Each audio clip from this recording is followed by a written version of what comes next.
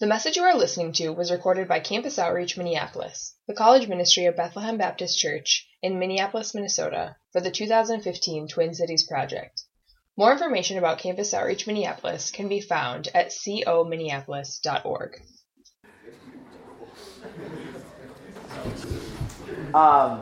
First of all, good to be here. Thanks so much for having me.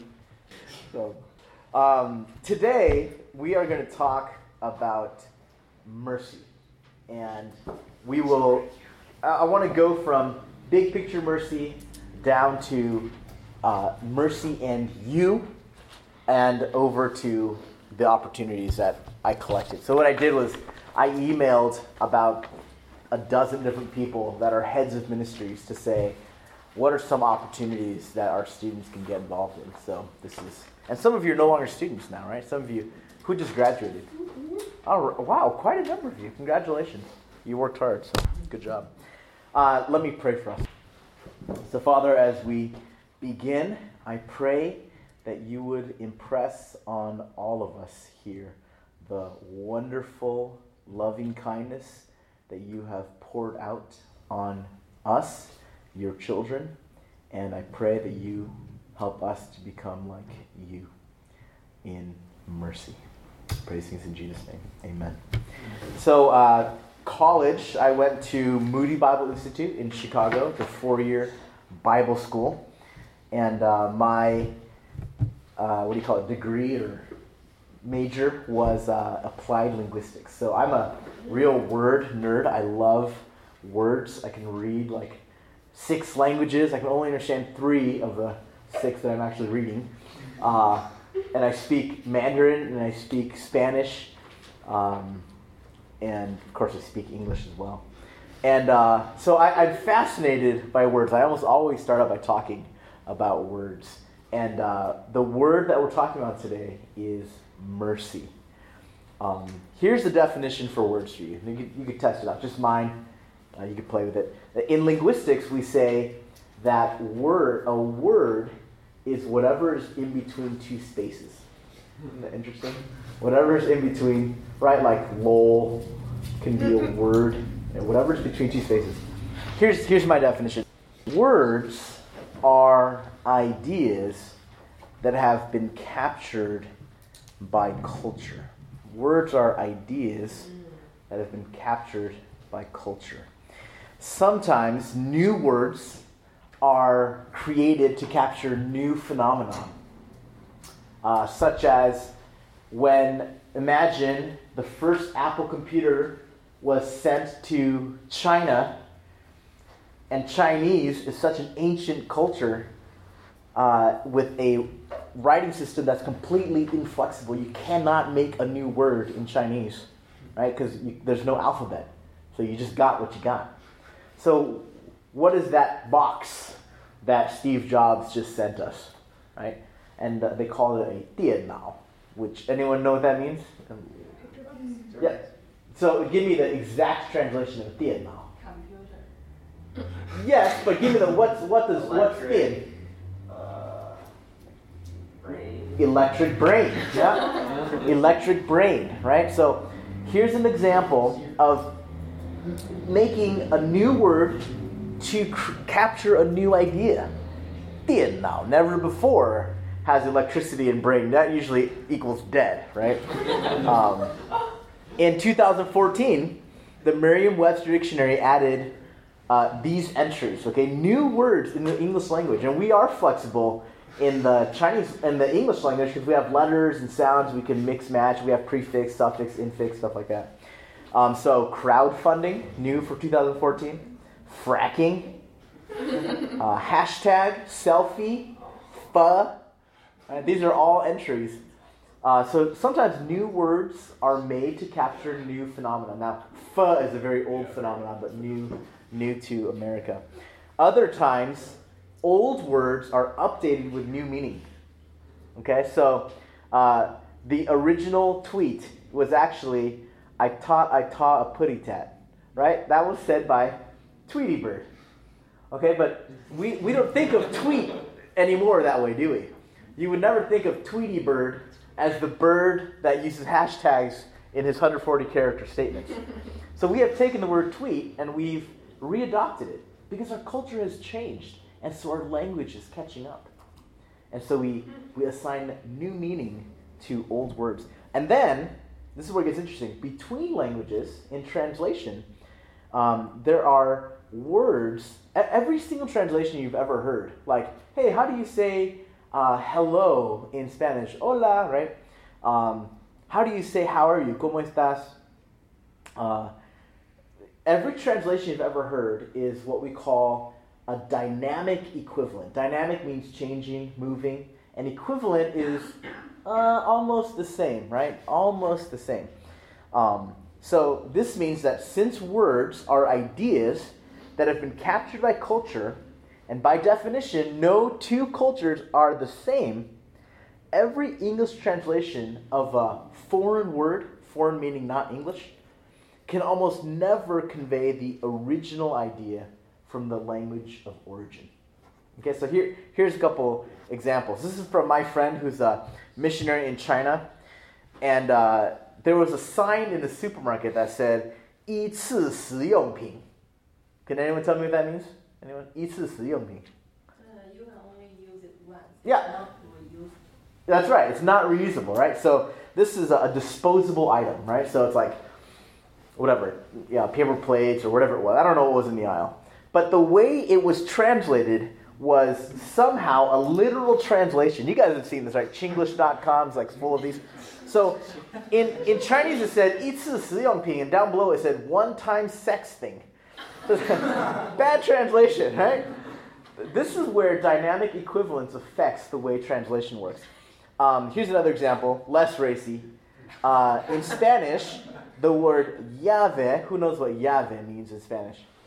Key, yeah. So it could be like key to a door, right? This is a llave. And even in Spanish, the word key works because on a piano, we have piano keys. And what do they call keys on a piano in Spanish? Llave, right? Same. So that's pretty good. But if you keep stretching it, they also use the valve of a trumpet. They say llave, right? Una trompeta tiene llaves, right? So, but in English, we don't call them keys on a trumpet. We call them valves.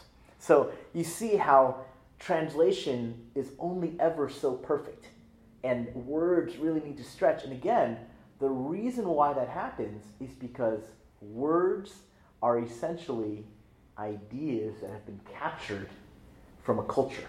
A culture takes an idea and we assign it some meaning. We assign it a handle, a title. So here we go. Biblical scholars, I'm actually going to read a little bit here. Biblical scholars have often complained that the word hesed, so here we start talking about the word mercy.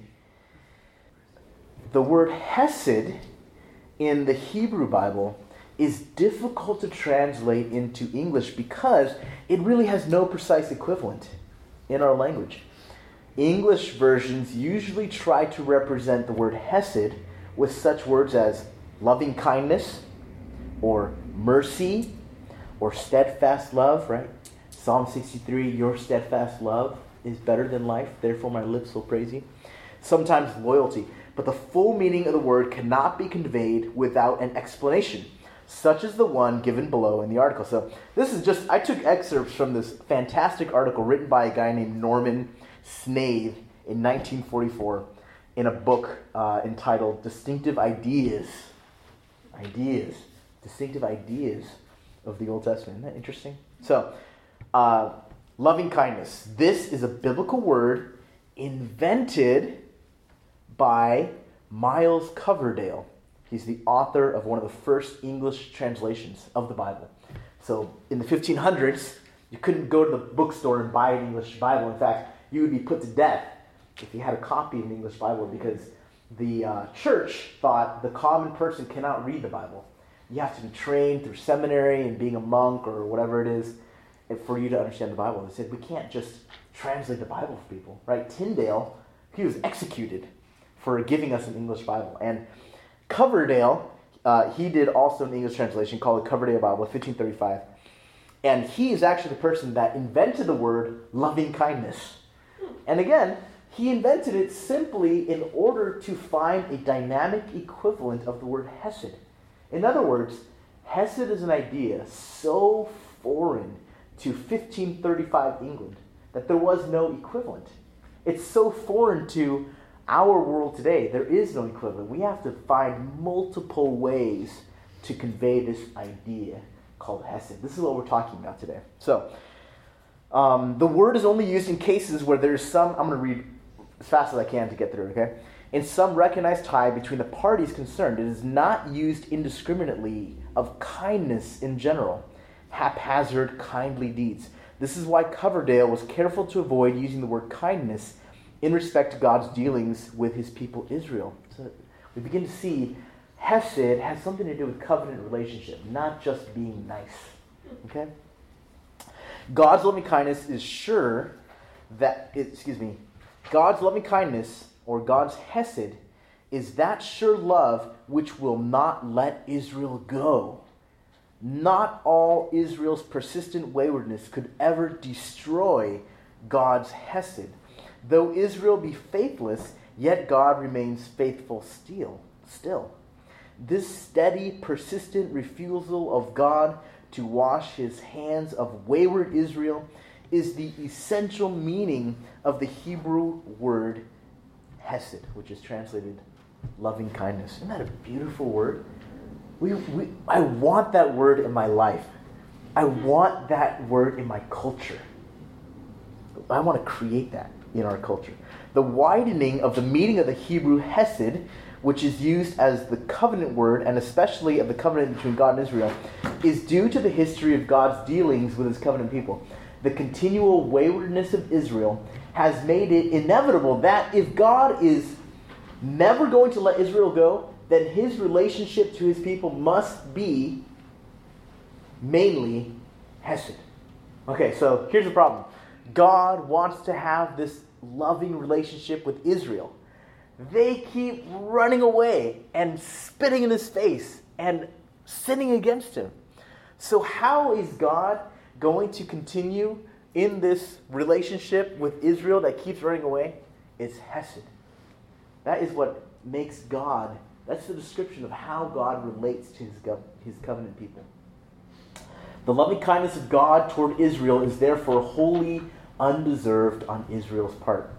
If Israel received the proper treatment for her stubborn refusal to walk in God's way, there would be no prospect of anything but destruction, since God's demand for right action never wavers one whit. Strict, however, as the demands for righteousness are, the prophets were sure that God's yearnings for the people of his choice are stronger still. Hallelujah. Here is the great dilemma of the prophets, and indeed the dilemma of us all to this day. Which comes first, mercy or justice? And God has pursued us with hesed. So this is what we're talking about today. This word called mercy, this idea called mercy, is hesed. Okay? So here I want you to get this. Mercy is not an idea that came from man. Mercy is not an idea that came from any human culture. Mercy came directly from the mind of God. Just like a zebra came directly from the mind of God. Right? He just made it up. He just thought, I'm going to have lion food, and it's going to be black and white. Yeah, sorry. Who said that? Where's the herbivore among us?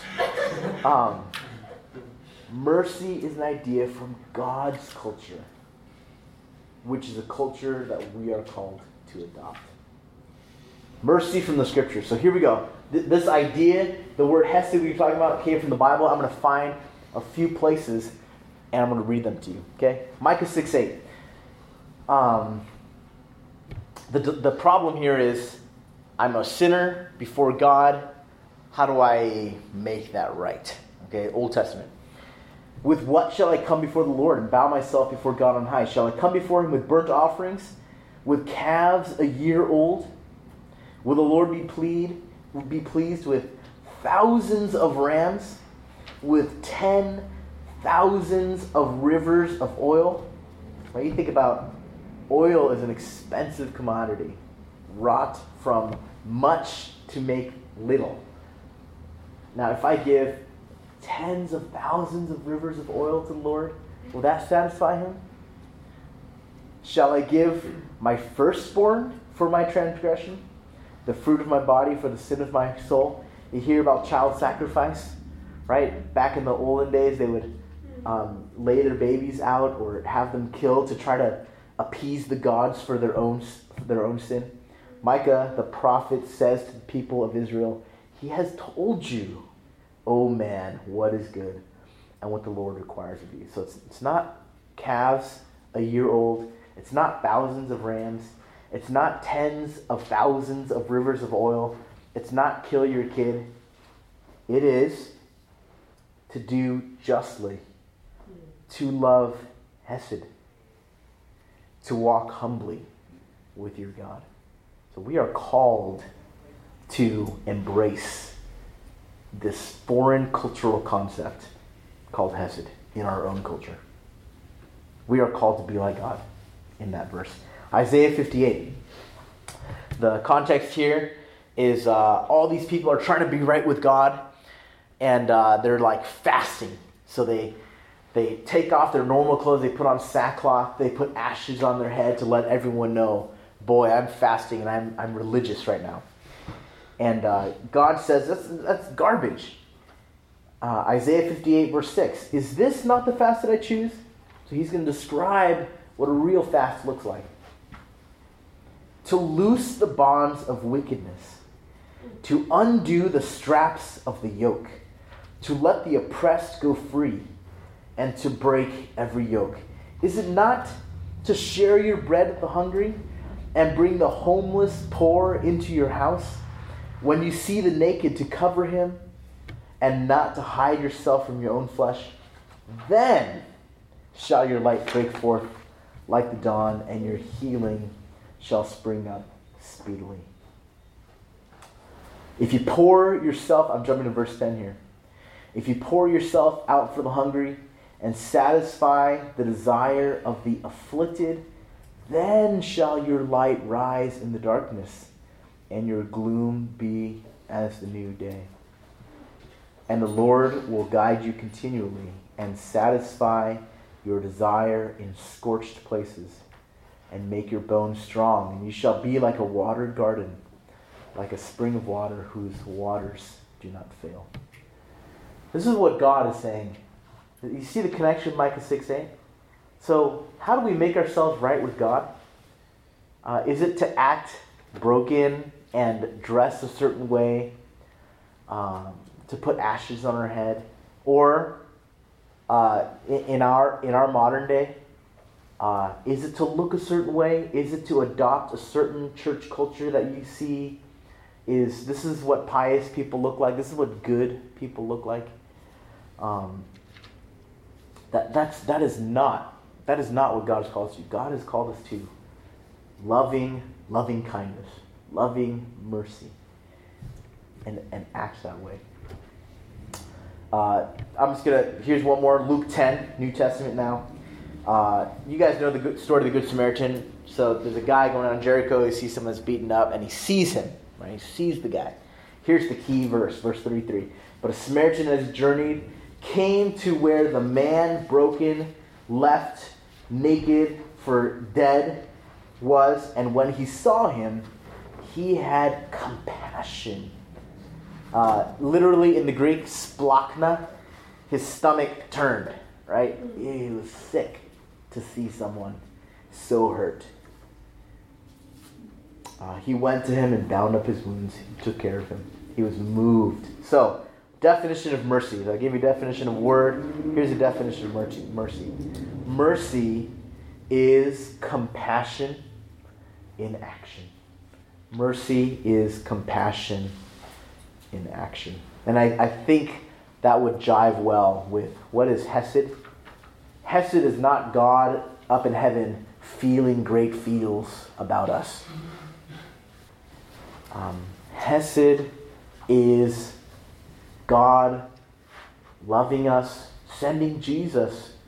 I mean, the greatest distance that was ever traveled was Jesus coming to the earth to die on the cross for us.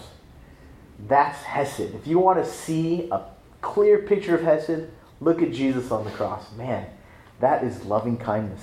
So, mercy is compassion in action. If this is true, there are at least 2 steps that are needed to get us to be merciful people, which is my goal today. I don't know if you got that. I want you to be merciful people.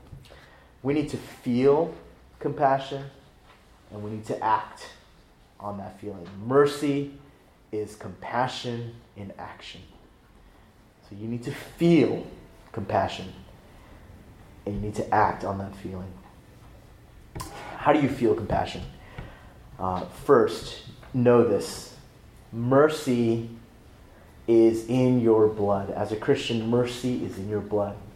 Mercy is about identity, your identity. Who do you think you are? If I can convince you that you are a product of mercy, you will be a merciful person. Listen to Romans 5. While we were still weak, at the right time, Christ died for the ungodly. God shows his love for us in that while we were still sinners, Christ died for us. Ephesians 2. But God, being rich in mercy, because of the great love with which he loved us, his hesed for us, even when we were dead in our trespasses, he made us alive together with Christ. By grace you have been saved, and raised us up with him, and seated us with him in the heavenly places in Christ Jesus, so that in the coming ages he might show the immeasurable riches of his grace in kindness toward us in Christ Jesus. Let me just read verse 5 one more time. But God, being rich in mercy, rich in hesed, he is the fountain of hesed for our world. Right? I kind of imagine Thor coming from Asgard with his Asgardian ways that are foreign to us. It's like Christ. He came with his heavenly ways. That didn't make sense here. It broke all of our paradigms. What do you mean, love your enemies? I stab my enemies. I don't love my enemies. Jesus was full of hesed. He created a fountain of hesed. He put it in the church. Even when we were dead in our trespasses, he made us alive together with Christ. As a Christian, this is our story. Hesed is our story. If someone were to write a biography of our lives, these verses would be our origin story. Okay, so here's a few origin stories.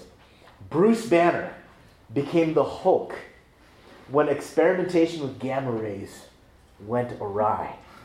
Peter Parker became Spider-Man when he was bitten by a radioactive spider. Bruce Wayne became Batman when Gotham City thugs killed his parents and made him a billionaire orphan.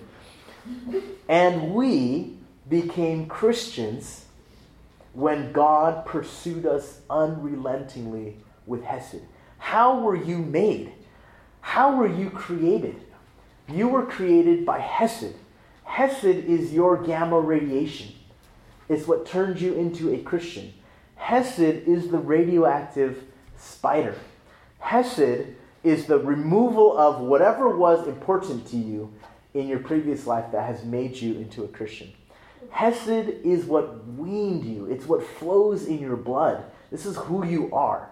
You need to get this. You are a product of mercy, and you were made by the God of mercy. We worship the God of mercy. We are products of mercy. And why?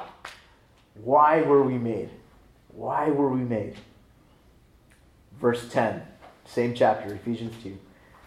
We are his workmanship, the product of hesed, created in Christ Jesus for good works. You were made for good works. You were not made to digest every blog post and comments. I feel like Christianity has just been robbed by trying to one-up each other on the next witty way, the next amazing way to say something special about God. Screw that. You were made for good works, not to read and write blog posts only. You were made for good works. God prepared beforehand these good works that you should walk in them. I have 5 minutes? Oh, that's pretty good. I got 5 minutes. We are a product of mercy, made by a God of mercy, so that we could show mercy to others. Here's our call to mercy.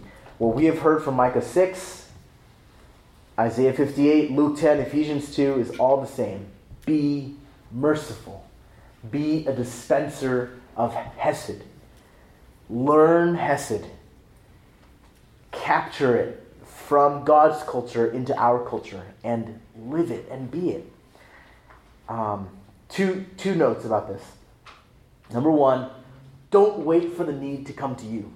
Don't wait for it to come to you. Why? Because God did not wait for us to come to him. John Stott, I think it's John Stott, he calls Jesus the hound of heaven. What's a hound do? Chases down a scent relentlessly until he gets his prize. Jesus came after you. Go after the poor because Jesus came after you. Number two, don't discriminate against the poor. Here's a real micro point, but I want to say this. We're often tempted to think that the people on the side of the road who have 2 good arms and 2 strong legs, and you're just standing there on the freeway looking for a handout, and how did I get the $5 in my pocket? I've been working hard. Right? I've been slaving away, making $8 an hour, and my body is just as apt as your body to go get a job. So why are you begging? Why don't you go do something with your life? Right? I feel that in my heart all the time. I'm constantly judging the people that are holding signs on the freeway. Like, why don't you go get a job? Why are you standing here 12 hours a day? And so we're tempted to think there are those that are justly poor, victims of war, refugee, orphans, people displaced by natural disaster. We think there are the just poor and the unjust poor. And I'm telling you, there is no such thing as a just poor. All have sinned. All fall short of the glory of God. Do you think that Jesus looked at you and saved you because you were doing it right? And so he's like, you're doing it right. I'm going to save you. No, the qualification for why Jesus chose you was because you were doing it wrong. The qualification for your righteousness now in Christ was your sin. Look for the unjust poor and minister to them. Do not get hung up. Oh man, they spend all their money on alcohol, right? How often are you going through the grocery store and you see someone who looks obviously poor, and what do they have in the grocery store? Right? They don't shop the perimeter of the store like us, vegetable and meat and deli counter and milk, eggs. They shop the lanes, right? Crackers and frozen pizza and Lunchables. Like, why are you buying that stuff? Right? Don't do that. Do not judge the poor for being unjust, for you were unjust and I was unjust. We are the unjust poor. There is no such thing as the just poor. You will not find anyone who is worthy of help. You were not worthy of God's help. And that's precisely why he helped you. That is Hesed. Hesed drives away this notion that some people are deserving of our help and others are not. Let's maybe I'll pause there and take any questions or comments. And then I was going to walk through the opportunities. Okay. So how about any questions or comments on what we just talked about? Question. I guess if you could talk about like what is strategic to give or to help the poor. Like, should we just give them money if many of them will go spend it on drugs or alcohol or cigarettes? Like, or should we just kind of not think about that and just say, I'm just going to show mercy and compassion and give it them anyways? Yeah, that's a even great if they are question. going to abuse it. Can you kind of talk about how we can think about that? Yeah. In the past decade, I've given $0 to anyone on the side of the road. Because I do believe that it would be a harm to them. Okay.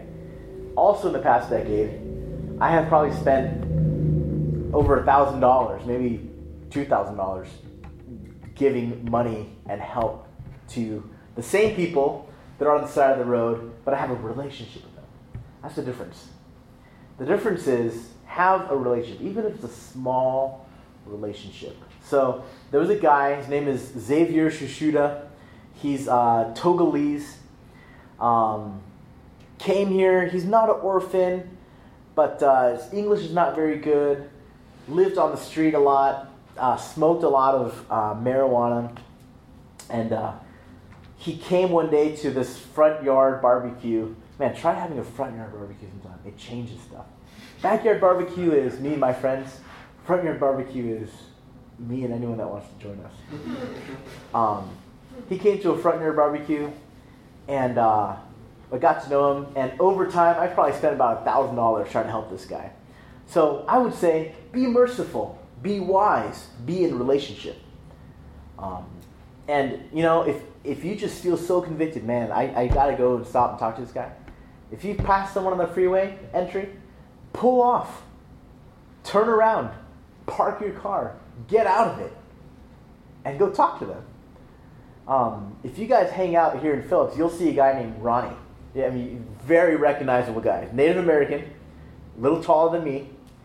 I think he's got a little ponytail now. But he in the wintertime, he'll wear shorts that are this short and pink pantyhose. And his sign says, "Homeless, need pantyhose." Okay? And he stands there like this. Right? So this guy is, I mean, he's not straight. Okay? Not sexually straight nor mentally straight. When I look at this guy, I just think, man, this guy is broken. He is so broken in so many ways. What do you do for him? Well, he also comes to Bethlehem on Sunday mornings to get free coffee. What a gift. So his name is Ronnie. And every morning I drop my kids off, come home, I see Ronnie on the side of the freeway. And I always roll down my window and just say, "Good morning, Ronnie." And he always says, "What time is it?"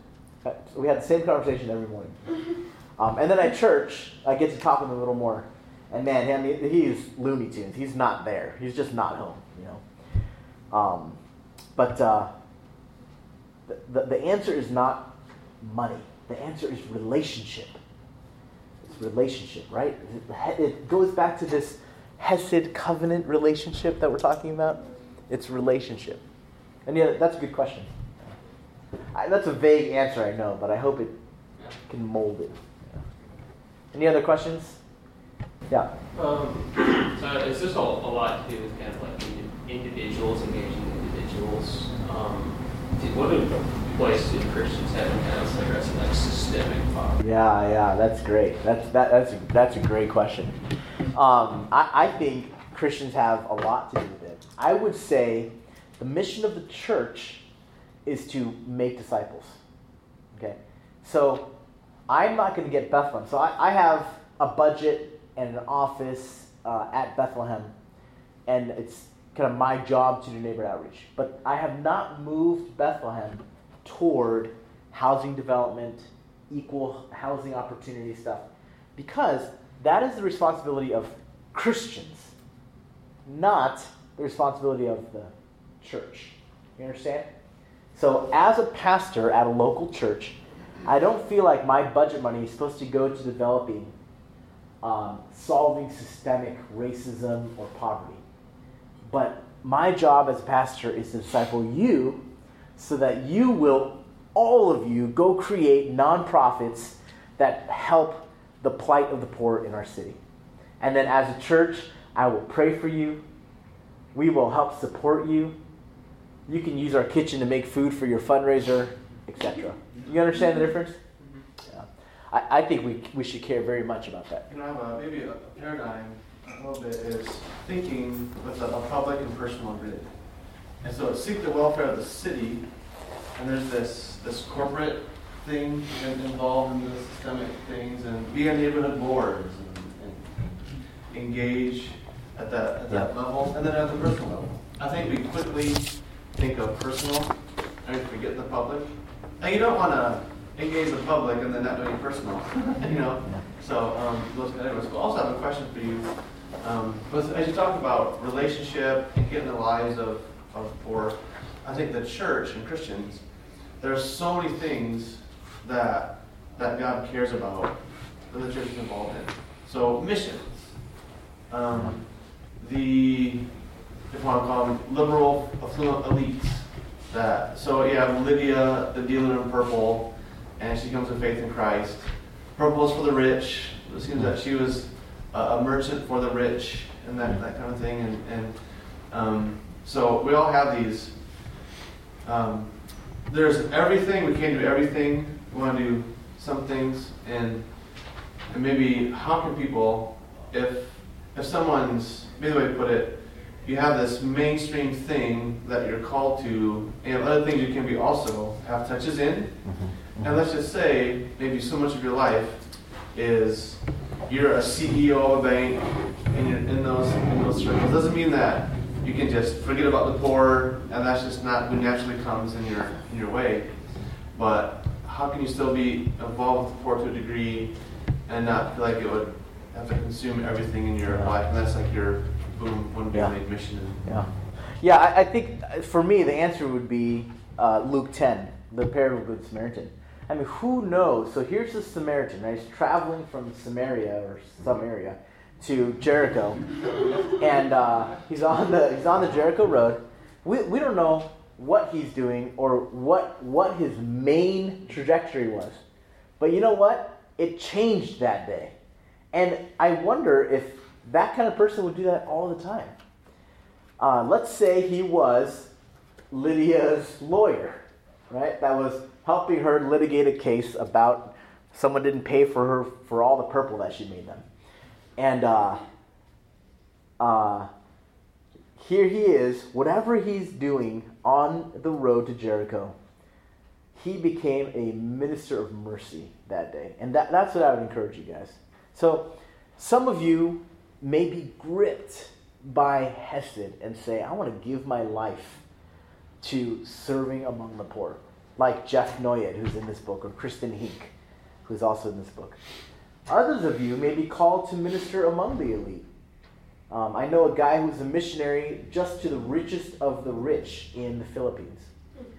But even in that, as you are on your way, remember the poor. When you see them around you, have compassion. Remember that you are a product of Hesed and work to show Hesed. Any other questions, even about opportunities here? Yeah, what about, especially for women, like making relationships with people, but we have to be safe too. Yeah. So how do you balance that? Yeah, I'm probably not the right person to ask. I'm not a very safe person. I don't hold safety in high regard.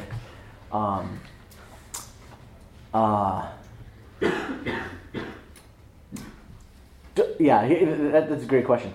Don't do any of this alone. I think that's one answer. I'm not calling you to be the Lone Ranger of ministering to the poor. This is a group activity. Go with someone. Like seriously, I mean, it's not listed here, but if you guys want to get directly connected with some poor people, I can get you connected today if you want. We'll go down under the bridge. I'm not kidding. Maybe let me highlight. Why don't you guys turn to your deal here? Opportunities to serve, right in the middle, page 8. There's my contact info. Text me. That's probably the best. I really like text because it just keeps it short. Like just say what you're gonna say and do it right there. Let me just. I'll blast through these. Backyard movies. There's a family, North Minneapolis. They're going to be inviting their neighbors over. Movies every Friday night at their house. I'm sure they would love you to be there. Just, help them set up chairs or whatever it is.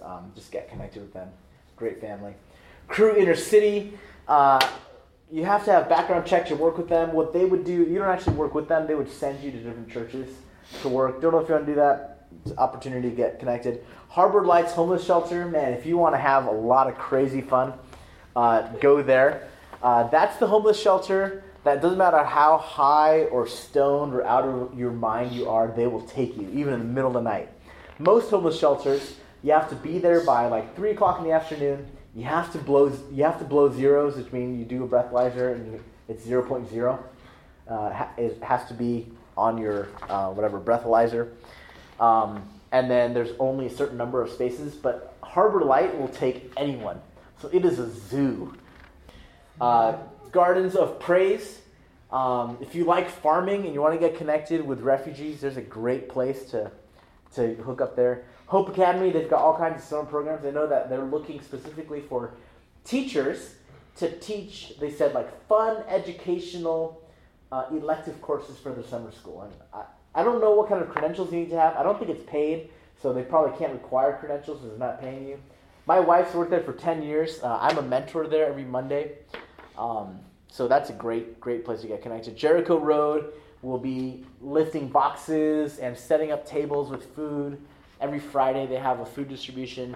Or it'll be counseling and praying with people and helping them find kind of where to go. Like bus tickets to a funeral. If they can prove that someone that related to die, we'll give them money for that, stuff like that. That's another answer to your question. Where should I give my money? If I'm not giving my money to Ronnie on the side of the road, where should I give my money? When you give your money to Bethlehem gives, I think, $1,400 a month to Jericho Road.